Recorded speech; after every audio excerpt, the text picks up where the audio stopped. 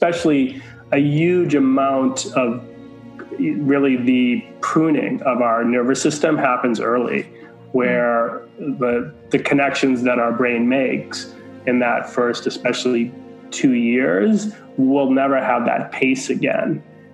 So making sure that our brain has the things that are on that list of things that are, the terms I would usually say are brain essential nutrients, making sure that our diet has provided enough of those is critical. This is episode 124 of the Neuro Experience podcast. I'm Louisa. I'm your host. My listeners, if you're a regular, I hope you're loving the content and starting to build out your own specific brain health program based on the evidence that we provide in all of our episodes. If you are new, welcome. I'm delighted to have you here. Since COVID, I've been increasingly interested in plant medicine, which is a very non-traditional route, I know, but if you've been following along carefully, you would know that I speak a lot about nootropics and their role in brain health and brain optimization. So since really digging deep into the science of nootropics, I found myself investigating companies who provide the best nootropics and supplements on the market, and that brings me to today's guest, and that is Dr. Greg Kelly. He's the lead product formulator at Neuro Collective, and he's also the author of the book Shapeshift. So for those of you who don't know, Neurohacker Collective is a company with a team of scientists, medical practitioners, biohackers, and health-conscious creators who develop world-class products to help optimize the quality of your life, beginning with your mind. This episode goes deep into the science of nootropics, from what they are to why some of us may need them and why some of us may not. You're going to learn the ins and outs of plant medicine and how to combat mental challenges that almost all of us have faced or are currently facing today. Challenges such as mental fatigue, lack of focus, low attention span, and general energy inefficiency. You're going to hear me refer to Qualia Mind, which is Neurohacker's most famous product. It's one of the most advanced and comprehensive mental performance products available, which was purely designed and developed to increase cognition while supporting long-term brain health. I'm going to link all the products in the show notes over on the website and at the bottom of this episode. I hope you enjoy the episode. And also, if you like something specific in here, please head over, leave a star rating and review, and tag your Instagram handle for your chance to win a free bottle of Qualia Mind. Our team will go through and carefully pick out a review and get in touch with you. All right, guys, let's get into the episode. Neuroscience, neurology, and beyond. Learn everything you need to know from the best physicians and experts in the world. The Neuro Experience podcast is a platform to help you understand what the brain is and how it shapes every part of our lives. Every episode comes to you from highly credible sources. I'm Louisa Nicola, medical neuroscientist from Australia living in New York City. Come and take a neuro experience with me. I've got Greg here, and Greg, I'm so excited to have you on the podcast. Like I was telling the audience, and like the audience knows, I've built a very strong relationship with Neurohacker. I believe in the products, and you're going to take us through absolutely everything. So welcome to the Neuro Experience. Oh, thanks for having me on as your guest. No, thank you. Why don't we start with, why don't you tell us a bit about your role at Neurohacker, how you got there, and what you're doing now? Sure. So, my title is, I think it's Director of Product Development. It just changed. But basically, I'm the one that is involved in formulating the products. So reading all the research articles on ingredients, figuring out pathways and processes that we're targeting through the different substances that we're going to put together in recipes and experiment with, and then ultimately educating the users. So I write a lot of the content that ultimately is on our blog, and that gets distilled in the marketing messages. So that's kind of my job there. I end up being somewhat the face of the company for, being a guest on podcasts as well. And then I've jumped around a lot in my career. So I started off with an engineering degree and as an officer in the U.S. Navy back in the 80s. And after that, I did a whole bunch of random things over the next couple of years while I was taking classes at the University of Hawaii. but ended up doing a master's degree in what would largely, I think the best way to describe it would be medical anthropology or nutritional anthropology, how different cultures around the world used food and then things in their environment to stay and get healthy. And during that, I was doing meditation, yoga, had my massage license, and encountered naturopaths in Hawaii and just thought their life was super cool. So shifted gears, became a naturopathic doctor, and have off and on then both clinically in the 90s, early 2000s, worked with patients doing a lot of supplementation, but have worked a lot in the supplement industry since then. And that kind of eventually led me to Neurohacker because I just thought they were doing super cool things. Yeah, I'm very into ancestral living where, plant medicine, and I think it plays a massive role. Coming from more a clinical and medical background, we kind of wean away from that. And I never say that it's the cure. I always think of plant medicine in terms of prevention. So that's how I actually got into nootropics. And when you study neurology and you study neuroscience, there is now growing evidence to suggest that certain nootropics, even my favorite, which is at the moment glutathione, things that can really enhance the production of your brain and really optimize your brain.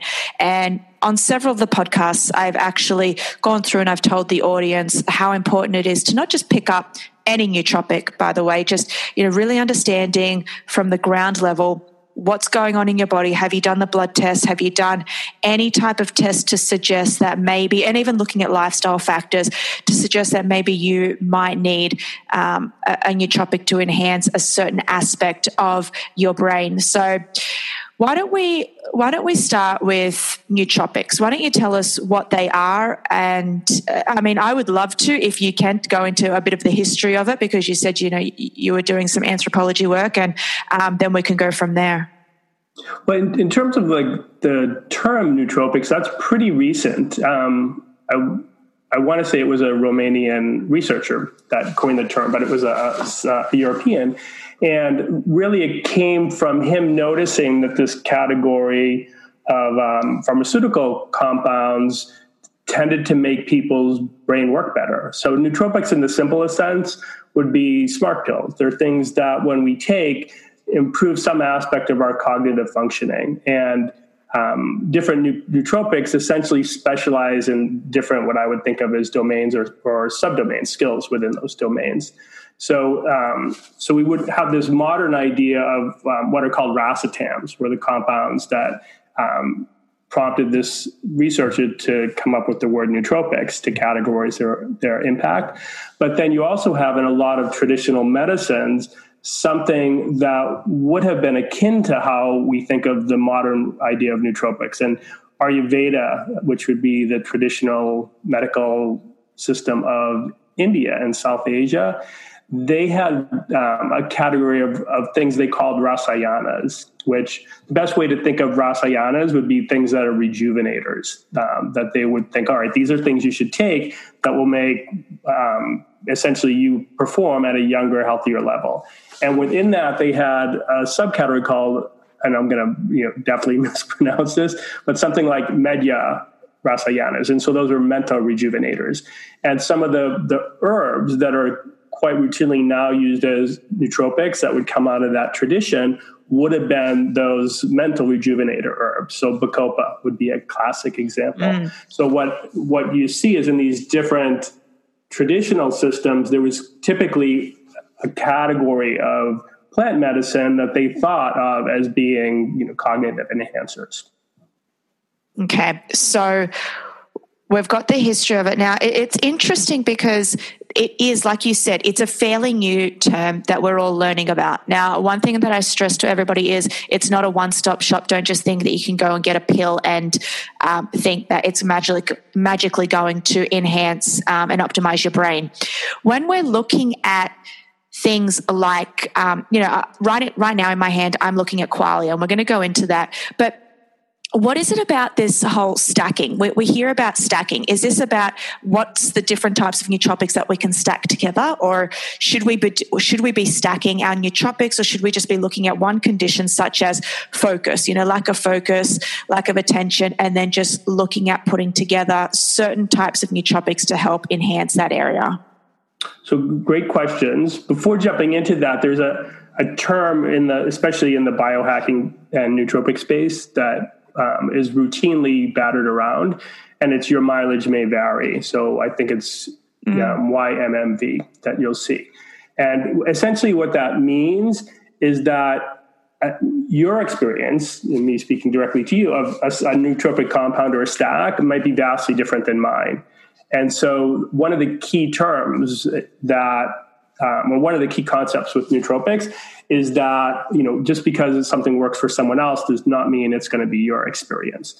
And so ultimately what happened with building stacks is if you take the racetams, which are the more like in the prescription, like here in the US, they're one of those weird things. They're not approved federal or approved drugs, but they're not dietary supplements. So they sit in this like weird nebulous in between. But racetams can really deplete, definitely some of them, acetylcholine. So then you started to have, with people using racetams, experimenting with, well, I'll add some choline on to kind of offset that. And so over time, individuals built these more elaborate stacks and then tried to fine-tune things that would work for them. So with Qualia Mind being really our core nootropic, we tried to build a stack and test out a stack that would work for a lot of people. That being said, like our experience is that it doesn't work for everyone because, again, that your mileage may vary.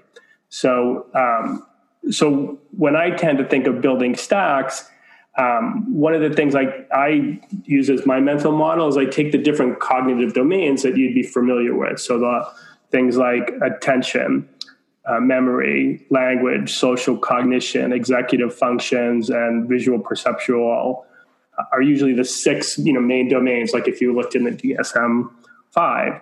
So instead of those being like separate things, I think of them as more of a hierarchy, almost as a pyramid. So do you want to take a moment for me to go into that, or stop and ask a question about something I just said? Well, no, I would definitely love you to go into the pyramid so we can understand where we sit on that pyramid as individuals to see, should we be taking it or should we not be taking it? Sure. So the way I think of that pyramid is the base. So, we can't get anywhere if we don't build this, is basically being vigilant would be the term, but alert. And so caffeine would be, it's the reason it's the most widely used nootropic substance on the planet, whether it's in coffee, tea, or, in energy drinks, just as pure caffeine. That's by far the compound that's the best at producing that vigilant level. And once that's satisfied, we can kind of get to the next level up, which is attention. So that's your reaction speed, focus, things like that. We can access that readily. So caffeine tends to do a good job in that area as well. Well, what you find with most substances is they're not more is better. So doubling the amount of caffeine doesn't mean you'll get twice as good reactions. And quite often you see what's I think of as an adaptational response. So beyond some range, it's a net negative. So one of my first experiences having a lot of caffeine was standing watch all night when I was in the Navy, and then having to write an exam at 8 in the morning. So not all night, but I think it was from 4 to 7:30. So I drank an entire pot of coffee during that watch, and my hand was literally shaking when I went to write my exam. So I had overdone it. The nootropic benefit of caffeine, I had sailed way through. And so one of the core concepts and one of the reasons that you stack things together is to amplify the benefits or extend them into other areas that the base compound, in this case caffeine on its own, wouldn't be good at. So beyond alertness, reaction speed, and some degree of attention, caffeine doesn't really get you into what I would think of as social cognition areas, or, it's not necessarily a great long-term memory compound. Now, correct me if I'm wrong, most supplements can't cross the blood-brain barrier. So if the nutrient doesn't already exist in the brain, like omega-3s, you can be sure that it's is that the biggest misconception that we have with nootropics right now? Because there are some out there that, people don't really know too much about the mechanisms and how molecules can actually pass the blood-brain barrier. And that's my whole take on getting people to buy into the science of a company who actually shows you what's in their products. They're very ethical. You know where they're being manufactured. They give you the science behind their products that can actually tell you this is why you should be taking this. This actually passes the blood-brain barrier. Whereas there are some substances out there, and there's some companies who are actually selling you nootropics that don't actually have a proven beneficial effect on the brain, meaning that it can't even cross the blood-brain barrier. What's your take on that? So I think, when I think of the blood-brain barrier, I think of it as, basically the bouncer at a nightclub, and he's only going to let in VIPs. So there's, a certain list of compounds that we know can cross that. They're just going to be let in. Other things, it's somewhat on an as-needed basis. So GABA would be an example. If the brain's already got a lot of GABA, it's a willingness to let in a bunch more is low. And if it needs it, it will let in more. Compounds like choline, alpha GPC, or acetylcholine, those forms of it, those have been very well researched for their ability to get into the brain. But there's sometimes things aren't studied. So a lot of the plant medicine wouldn't have necessarily been studied to see which compounds do and don't get into the blood-brain barrier. So what I tend to look for is what would be the functional evidence that this is positively affecting the brain. So those are usually then some sampling of cognitive testing that would have been done to show that, yes, this, taking this extract of American ginseng boosted working memory, which is an executive function.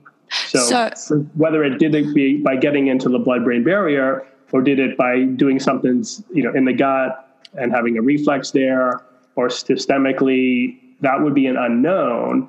But one of my main things, having worked with patients, I more care about, can I get them an experience of better working memory and being calm while having that, than caring so much about, well, did it get into the blood-brain barrier?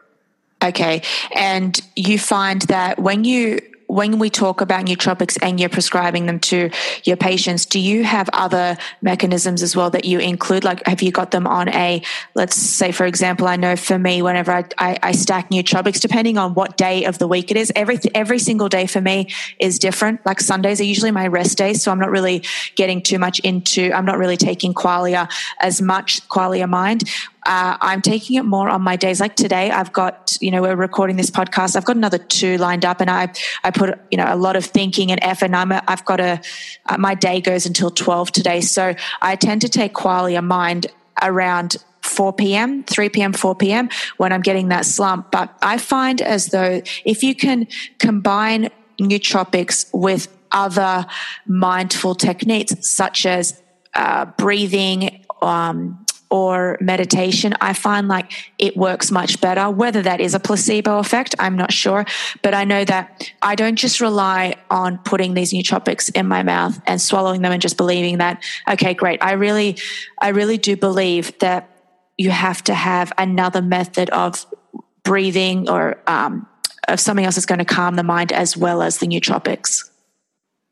Yeah, I agree. I think in general, good things happen when we pay attention to the important or foundational lifestyle and health behaviors, so some kind of, I think whether you call it meditation, but some type of mindful practice can be really great for the brain. And obviously getting enough sleep, making sure we're getting good nutrition. So nootropics are what I would think of as, part of the overall picture. But if someone's relying on those to mitigate all of the things that they're doing that aren't, maybe optimizing their health, they'll typically still get benefits, but nowhere near what they would get if they cleaned up everything else, or, at least some of the other things as well. Do you mind if we go into a few nootropics that do pass the blood-brain barrier and that I believe are highly essential for brain development, and just pick your brain on a few things. And Sure. So one thing that I love, especially for cognitive development, especially early on, like for kids, for even neonates, for even adults, is DHA, EPA. Can you go into what these both are and how they're beneficial from a neurological perspective? Sure. So DHA and EPA are essential fatty acids. So they're in that omega-3 family. For your listeners that would be familiar with that, they're, the best food sources tend to be things like wild caught fish, pasture-raised eggs. For DHA and EPA, there are certain algae that are high in those. For people that are vegetarian or vegan, that's an option. And then the DHA especially would be one of the people that's on that guest list that the bouncer lets into the brain. I think EPA is a little bit more controlled, but that can still get in as well. And our brain has a huge percentage of our brain is essentially lipids. 60% around approximately, yeah. And a lot of these essential fats dictate the health of the membranes around our neurons and throughout our body, the cells of our body, including immune cells. And so it seems like when we have enough of those in the diet, our cells all tend to work better because their membranes, which is where the receptors are embedded, are more essentially healthier. And so then the receptors work better. And ultimately, it's the receptors on cells and neurons that are give those cells an ability to essentially act intelligently networked with all the other cells. So I think especially a huge amount of really the pruning of our nervous system happens early, where the connections that our brain makes in that first, especially 2 years, will never have that pace again. So making sure that our brain has the things that are on that list of things that are the terms I would usually say are brain essential nutrients, making sure that our diet has provided enough of those is critical during that early childhood. I'm very big on both of these. I've done blood work. I've tested what my EPA, DHA levels are. I'm really trying, Greg, to get the world onto this. I really believe that we can all benefit from it, especially the people that I work with from neuroathletics, which are mainly NFL players looking at mild traumatic brain injury, even when they get concussed, really looking from a molecular perspective, what's happening when they're taking one blow to the head, what's actually happening within a 24-hour cycle. And I actually posted about this recently on Instagram, a study that was produced in The Lancet that was published July this year. It came out they came out with a study that showed the first 24 hours what happens in the brain of an NFL player when he takes a blow to the head. And basically they were saying that all glycogen reserves do not go through, your brain can only survive on fatty acids such as EPA, DHA. It doesn't want to get its primary source of fuel from glucose, which opens up this whole other controversial theory around the ketogenic diet, and something that I'm trying to put out there to the world. And you can obviously weigh in on this too, is what is a ketogenic diet? Why is it beneficial, and how does it differ? Because I got a lot of questions on this post around, but Louisa, if you're saying that a high-fat diet exasperates the neuronal insult, meaning that it increases your chance of getting an injury and having a larger traumatic brain injury, then why are you promoting a ketogenic diet? So I think it's really essential to tell people the difference between good fats and glucose and the bad fats. Yeah, I mean, I agree. like back when I was more in practice in the 90s and the early 2000s, the Atkins diet would have been, it had cycled back into popularity around that time. But we now think of that as really dirty keto, right? It was a high fat, low carb diet. But, I had patients that had seen Atkins or had been on the diet and came in and, eating pork rinds and, other things that would not, like, they wouldn't meet the food quality criteria, although, they were, low carb, right? Because that was the main algorithm that people were using. So I think now, at least within the biohacker community, the quality of fats is, definitely something that people focus on. So, and then ketones, even if we're, following a more ketogenic diet, the brain still requires a certain amount of glucose to run efficiently. So even doing a diet that's low in carbohydrates, our liver is still going to pump out some degree of glucose because our brain needs it. It's just essential fuel. And then when I think of, and I would think of you as much more of an expert given your background on traumatic brain injury than I am. But one of the things that I know just in research I've looked at is that during that, our brain needs a lot more energy, like chemical energy, ATP.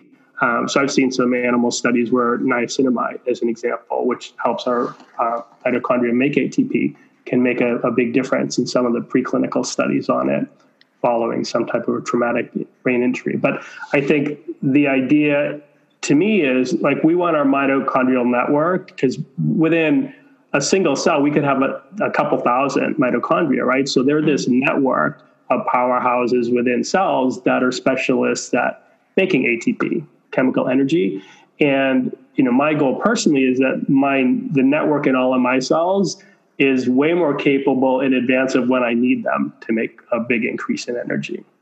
And so one of the ways that we create, whether it's the quality of mind and nootropic, what's quality of life, which is more specifically mitochondrial, but all of our products have some ingredients in them that are designed to support mitochondria, because ultimately the health of cells often boils down to having enough energy to do the work they need to. And when they're stressed by whatever the insult is, they need more capability. I think that's true for everything, even though you're not taking a blow to the head. But you mentioned a bit, and we can go into this. Some of the patients that come to you may say, you know what, I'm not doing any extreme sports, but I've got a wife, I've got 3 kids, and I'm working 14 hours a day, and I find that my focus and my attention is just all off. So they can just come to you for a myriad of different things. It doesn't have to be so harsh, like, clinical depression, for example. Well, and I just want to clarify, I'm not in practice currently. I work full-time at Neurohacker, but when I was in practice, so this is dating back quite a while now, but I worked in the New York City area. I was in Connecticut, just over the border. So I would have lots of New Yorkers, super high-performing professionals that often had pretty severe health challenges. But in a general sense, what I would say, and I think it gets back to this idea of that cognitive pyramid I mentioned. We had talked about the base was being, alert, vigilant, and then attention was above that. And then above that, I think of it as executive functions, which really the big trio there is working memory, which is your ability to hold things in your head while using them. Another one would be cognitive flexibility, which is the idea of being able to change your mind or, really embrace someone else's perspective. And another would be inhibition, which is the idea of, we all know there's things that we shouldn't do, but yet we do them. Inhibition is what lets us not do those things. So, so that would be a collection of some of the skills within an executive function. And then I'm a big fan of what's social cognition. And the trio there would be being able to be aware of our own emotional responses to things. So, what's going on inside our body. Another skill in that would be being able to read body language. So pick up on social cues. And then the third is more what I would think of as empathy. like your ability to, I think they call it theory of mind technically, but it's your ability to essentially put yourself in someone else's shoes and imagine what they might be thinking and feeling. So what I saw clinically and what I've seen in the time period since, and what I see routinely at Neurohacker with my friends, people I care about, et cetera, is that those social cognition and executive functions are far higher up on the pyramid. And when energy is in short supply, or we've been, used it all up because we've had just a really busy day, or maybe even just a normal day for us, or if stress is really high, it's those cognitive skills that seem like they're the first ones that go. Like we literally seem like we don't have enough energy to put the effort into those things because they require more mitochondrial energy. Wow, that is so interesting, especially when you talk about the limitations of our brain from a mitochondrial perspective. Right now, just to sidetrack for a moment, I'm working on cold shock proteins, and I'm doing a lot of research here in Sydney in conjunction with the University of Sydney. And what we're doing is we're looking at how cold thermogenesis can strengthen the mitochondria. So that's something that I really love. And then also how does it create neurogenesis, for example, and enhance neurogenesis. So anything from a mitochondrial perspective is so important to touch on, and it's something that we really just tread over. We don't really think about that. We just really just take a helicopter view and think, well, lack of focus, lack of attention, I'm just going to pop this in. That's what it says it's good for. We don't really know the mechanisms of action. So thank you for providing that for us. So we've spoken a lot about nootropics. Now, why would somebody come to the Neurohacker Collective? What is it, and what are you aiming at doing with the products that you create? So I would say today we don't have many products. We're really methodical in developing a product because we want to make sure that anything we release, we feel confident that it's going to make a difference in people that invest in taking it. But we generally have focused on things that would have a common theme of either cognition or energy. So like our three, Qualia Mind and its skinny down version, Qualia Focus, were our first products. So those would be for sure like intended as a nootropic. Our next product is called Qualia Life, which is more designed. Mitochondria would be a huge part of it. But essentially, for a lot of the processes that cells use to convert sugars and fats into energy, the idea being if we can make that more efficient, can toughen up the mitochondrial networks, then good things tend to happen all through our body, because one of the common unifying themes of lots of challenges with health is that something's not able to get to the work that it needs to do.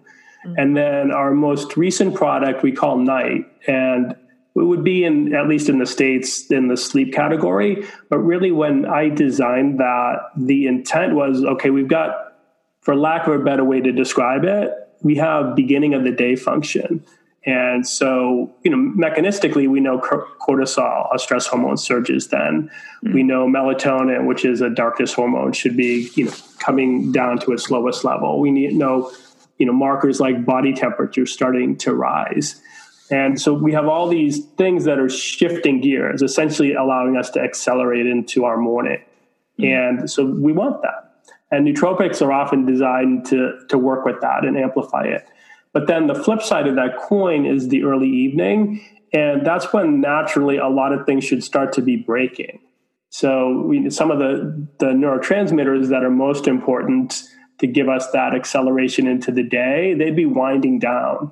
And then melatonin, GABA, those would start to be accelerating, like ramping up. And then GABA especially acts somewhat as the braking system for the brain. So the night product was designed really to be taken early in the evening to essentially allow you to start to slowly break into that evening. One of the side effects of that then would be better quality of sleep. But the way I tend to think of it is this is a nootropic that's the Tai Chi approach. So instead of working on it from the morning, this is a way to indirectly work on the next day, the evening before. Okay. So I've just opened up the ingredients list of Qualia Mind. Absolutely love it because you've included in there something that I'm fascinated with right now, and that's the whole mushroom family. So I'm doing a lot of, I've just gotten into reishi. So you've got reishi mushroom in the night formula. I'm doing a lot of lion's mane and reishi at night. I'm doing it in liquid form. I want to touch on the mushroom family, but then I also want to ask why you haven't included GABA in this night formula and your take on melatonin. I do like melatonin. Sometimes when I take it, not too often. Don't take it every single night, but I take it depending on what my work day's like and then what my day's going to be like the following day. And I generally find that if I was supplementing with 9 milligrams, but then I found that I was having these wild dreams and I don't know why. So I I added another 9. So that brings us up to 18 milligrams. And I find that I just go into such deep restorative sleep. It just feels magic when I have it, but I do have it in conjunction with GABA. So that was a long-winded question. So let me ask you why GABA isn't included in Qualia Night. So in part, both of those, both GABA and melatonin, are things that are better taken near bedtime than a couple hours before. So night is intended to be taken more like dinner time, 3 or so hours before bed. And taking melatonin then is actually, I would think of as a poor choice, frankly, in part because melatonin, like cortisol, has a really crisp rhythm. And taking it that much before bedtime, we're going to be disrupting that rhythm instead of having a clear. So my analogy for hormones and neurotransmitters is engineering, we would say signal to noise, right? Like the baseline level of melatonin, which the lowest amount would classically be, say, 7 to 9 in the morning. That's your noise. And what allows us to respond well to it is having a big surge at the appropriate time at night. But taking it a couple hours before that, you'd now have a pre-surge, if that makes sense. That signal would be less crisp. So I'm a fan of melatonin, in some circumstances, but it's not a fit in this because of the timing. And GABA tends to be the same. So what we did instead is we gave precursors to melatonin, so tryptophan being what it's made from, and then made sure we included the nutrients that are used in enzymes that help the body convert tryptophan into melatonin. And for most people, that's going to work just as well. They're going to, what I would say, it's an on-demand system. So the enzymes that make melatonin are going to try to make more of it at night. And, other than the rare subset of people that have a genetic issue with one of those enzymes, the limitation is in having enough tryptophan. So when you say tryptophan is the precursor of melatonin, and this is just the same as N-acetylcysteine is the precursor of glutathione, is this something that we should be looking at rather than taking the melatonin or glutathione? Should we be looking at the precursors? So one of the things that I would say is when Neurohacker makes products, we have to make it considering that a lot of people will be taking it. So we have to make sure that it's designed to be safe for that big group. For something like melatonin, I would be hesitant to just have a whole bunch of people take it without. I know it's super popular selling supplement for sleep in the US, but the other thing with melatonin is there's basically the amount that our brain would make. So at least in research, what they have concluded is a dose of about 300 micrograms, so way less than what you were taking, would be a physiological dose. That would be the match the amount that our brain makes. And so when you get into the milligram amounts, you're now it's a pharmacological dose. And my at least story about receptors is that, and this goes to that signal to noise analogy, that when we take way more, we're going to create a big signal, but receptors then will start to downregulate to protect themselves against that signal. In the same way, if we're in a really loud environment, eventually our hearing will start to block out a lot of that noise. So my goal is to make the system more sensitive, not give it whopping doses of things to create a temporary high signal. Now, when you're jet lagged, melatonin can be great because you do at that point, given essentially overriding and producing a really big signal can be super useful. So it's contextual, but on a day in, day out basis, especially something taken early in the evening, I'd be really uncomfortable throwing melatonin in. They did a study on elite athletes and the dosing for melatonin. They really wanted to see what dose can these athletes go up. They were putting them on 1,000, 2,000, 3,000, and there was no detrimental side effects. And that was interesting.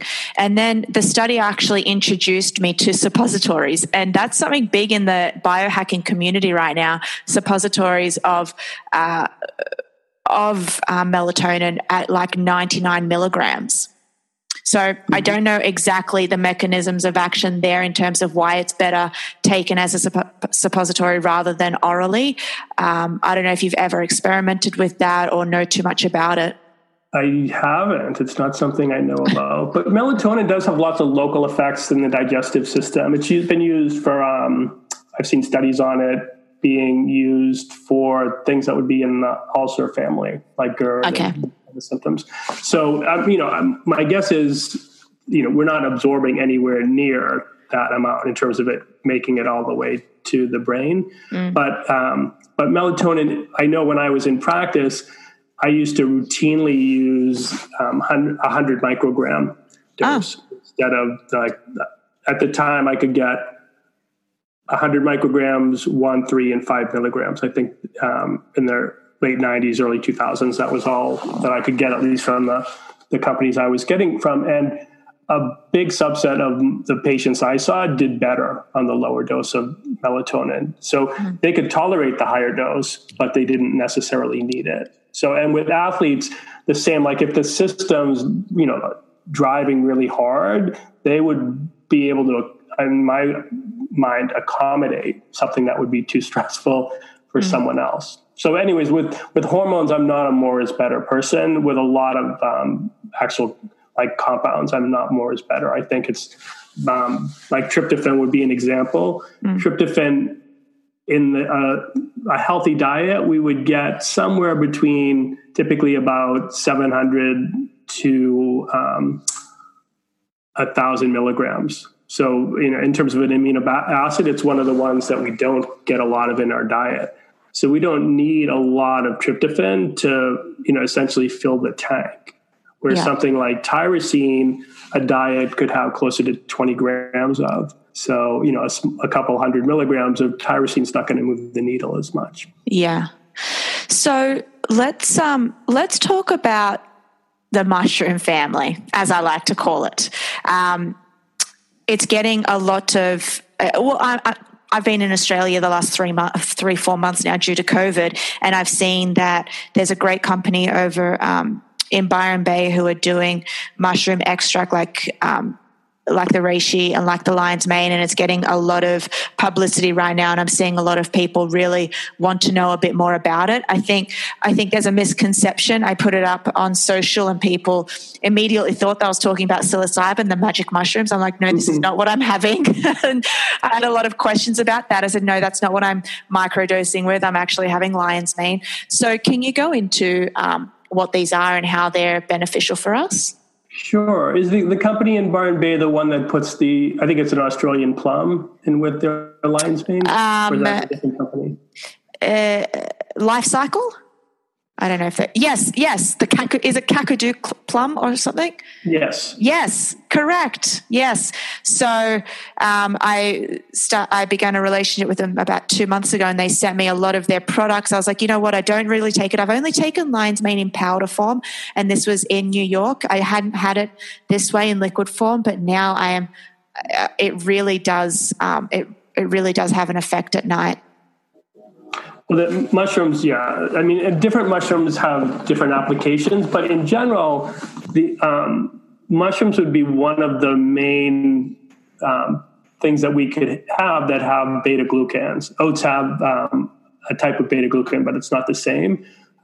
yeast extracts have beta-glucans. And those are super good for what's called trained immunity, which is, so we have two parts of our immune system, which one is like what I think of as the fast thinker from Kahneman's Thinking Fast and Slow. It's the immune response that's really, really quick. And then we've got a slower, more computational immune system, the adaptive immune system that takes days to weeks to figure things out. But beta-glucan acts to essentially make that fast-acting immune system fitter. Like literally, the macrophages get bigger and faster when they're challenged with that. So there's compounds within these, medicinal mushrooms that are really great for toughening up our immune system. So lots of research, especially out of Japan and China, on these different mushrooms, especially like reishi being a classic one for immunity. But then reishi, in terms of its history, the translation of in Chinese medicine, I think reishi is called lingzi, but again, I'm probably mispronouncing it, but it translates as mushroom of immortality. So it would have been thought of as an adaptogen, but something that was taken that would promote many of the qualities we want at night, that calm, relaxed, better sleep. So those were all things that reputationally reishi had. Where lion's mane is really different. Lion's mane, at least mechanistically, is one of the things that's been shown to boost BDNF, which is brain-derived nootropic factor, something that essentially is involved with neural repair and neurogenesis, so like brain plasticity. Mm-hmm. So especially BDNF seems to be something that in people that have challenges with mood of different types, BDNF often isn't as high as it is in people that aren't challenged with mood issues. So it has a kind of a different effect, and has been, I would say the core mushroom used in the biohacking nootropic community. Yeah.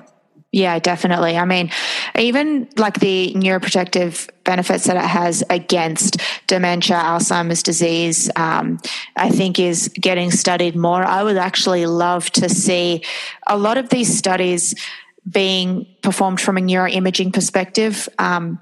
Like I told you, like when we were, at the beginning of the podcast, when we were just getting to know each other, I said to you that I work a lot with neuroimaging, whether it's fMRI, EEG, and I mean, I don't know if you could, if nootropics could be seen from this level, but I would be really interested to see a brain pre-qualia mind, and then 4 or 5 months after the protocol of any nootropics, to tell you the truth, and then rescan the brain. I don't know if there's any research out there that you know about, but that's what I'm interested in. I saw, not with QEEG is the only thing I've seen people do. Oh, what did you find? I use that too. So I think it was 9 people, and they looked 5 days and 30 days. And Dan Stickler, who's yes, he's got a YouTube. It was before. Right now, he's our chief medical officer, but we just use him he's more someone that's consults with us that we. But he has a full-time 2 clinical practices, so he's a super busy guy.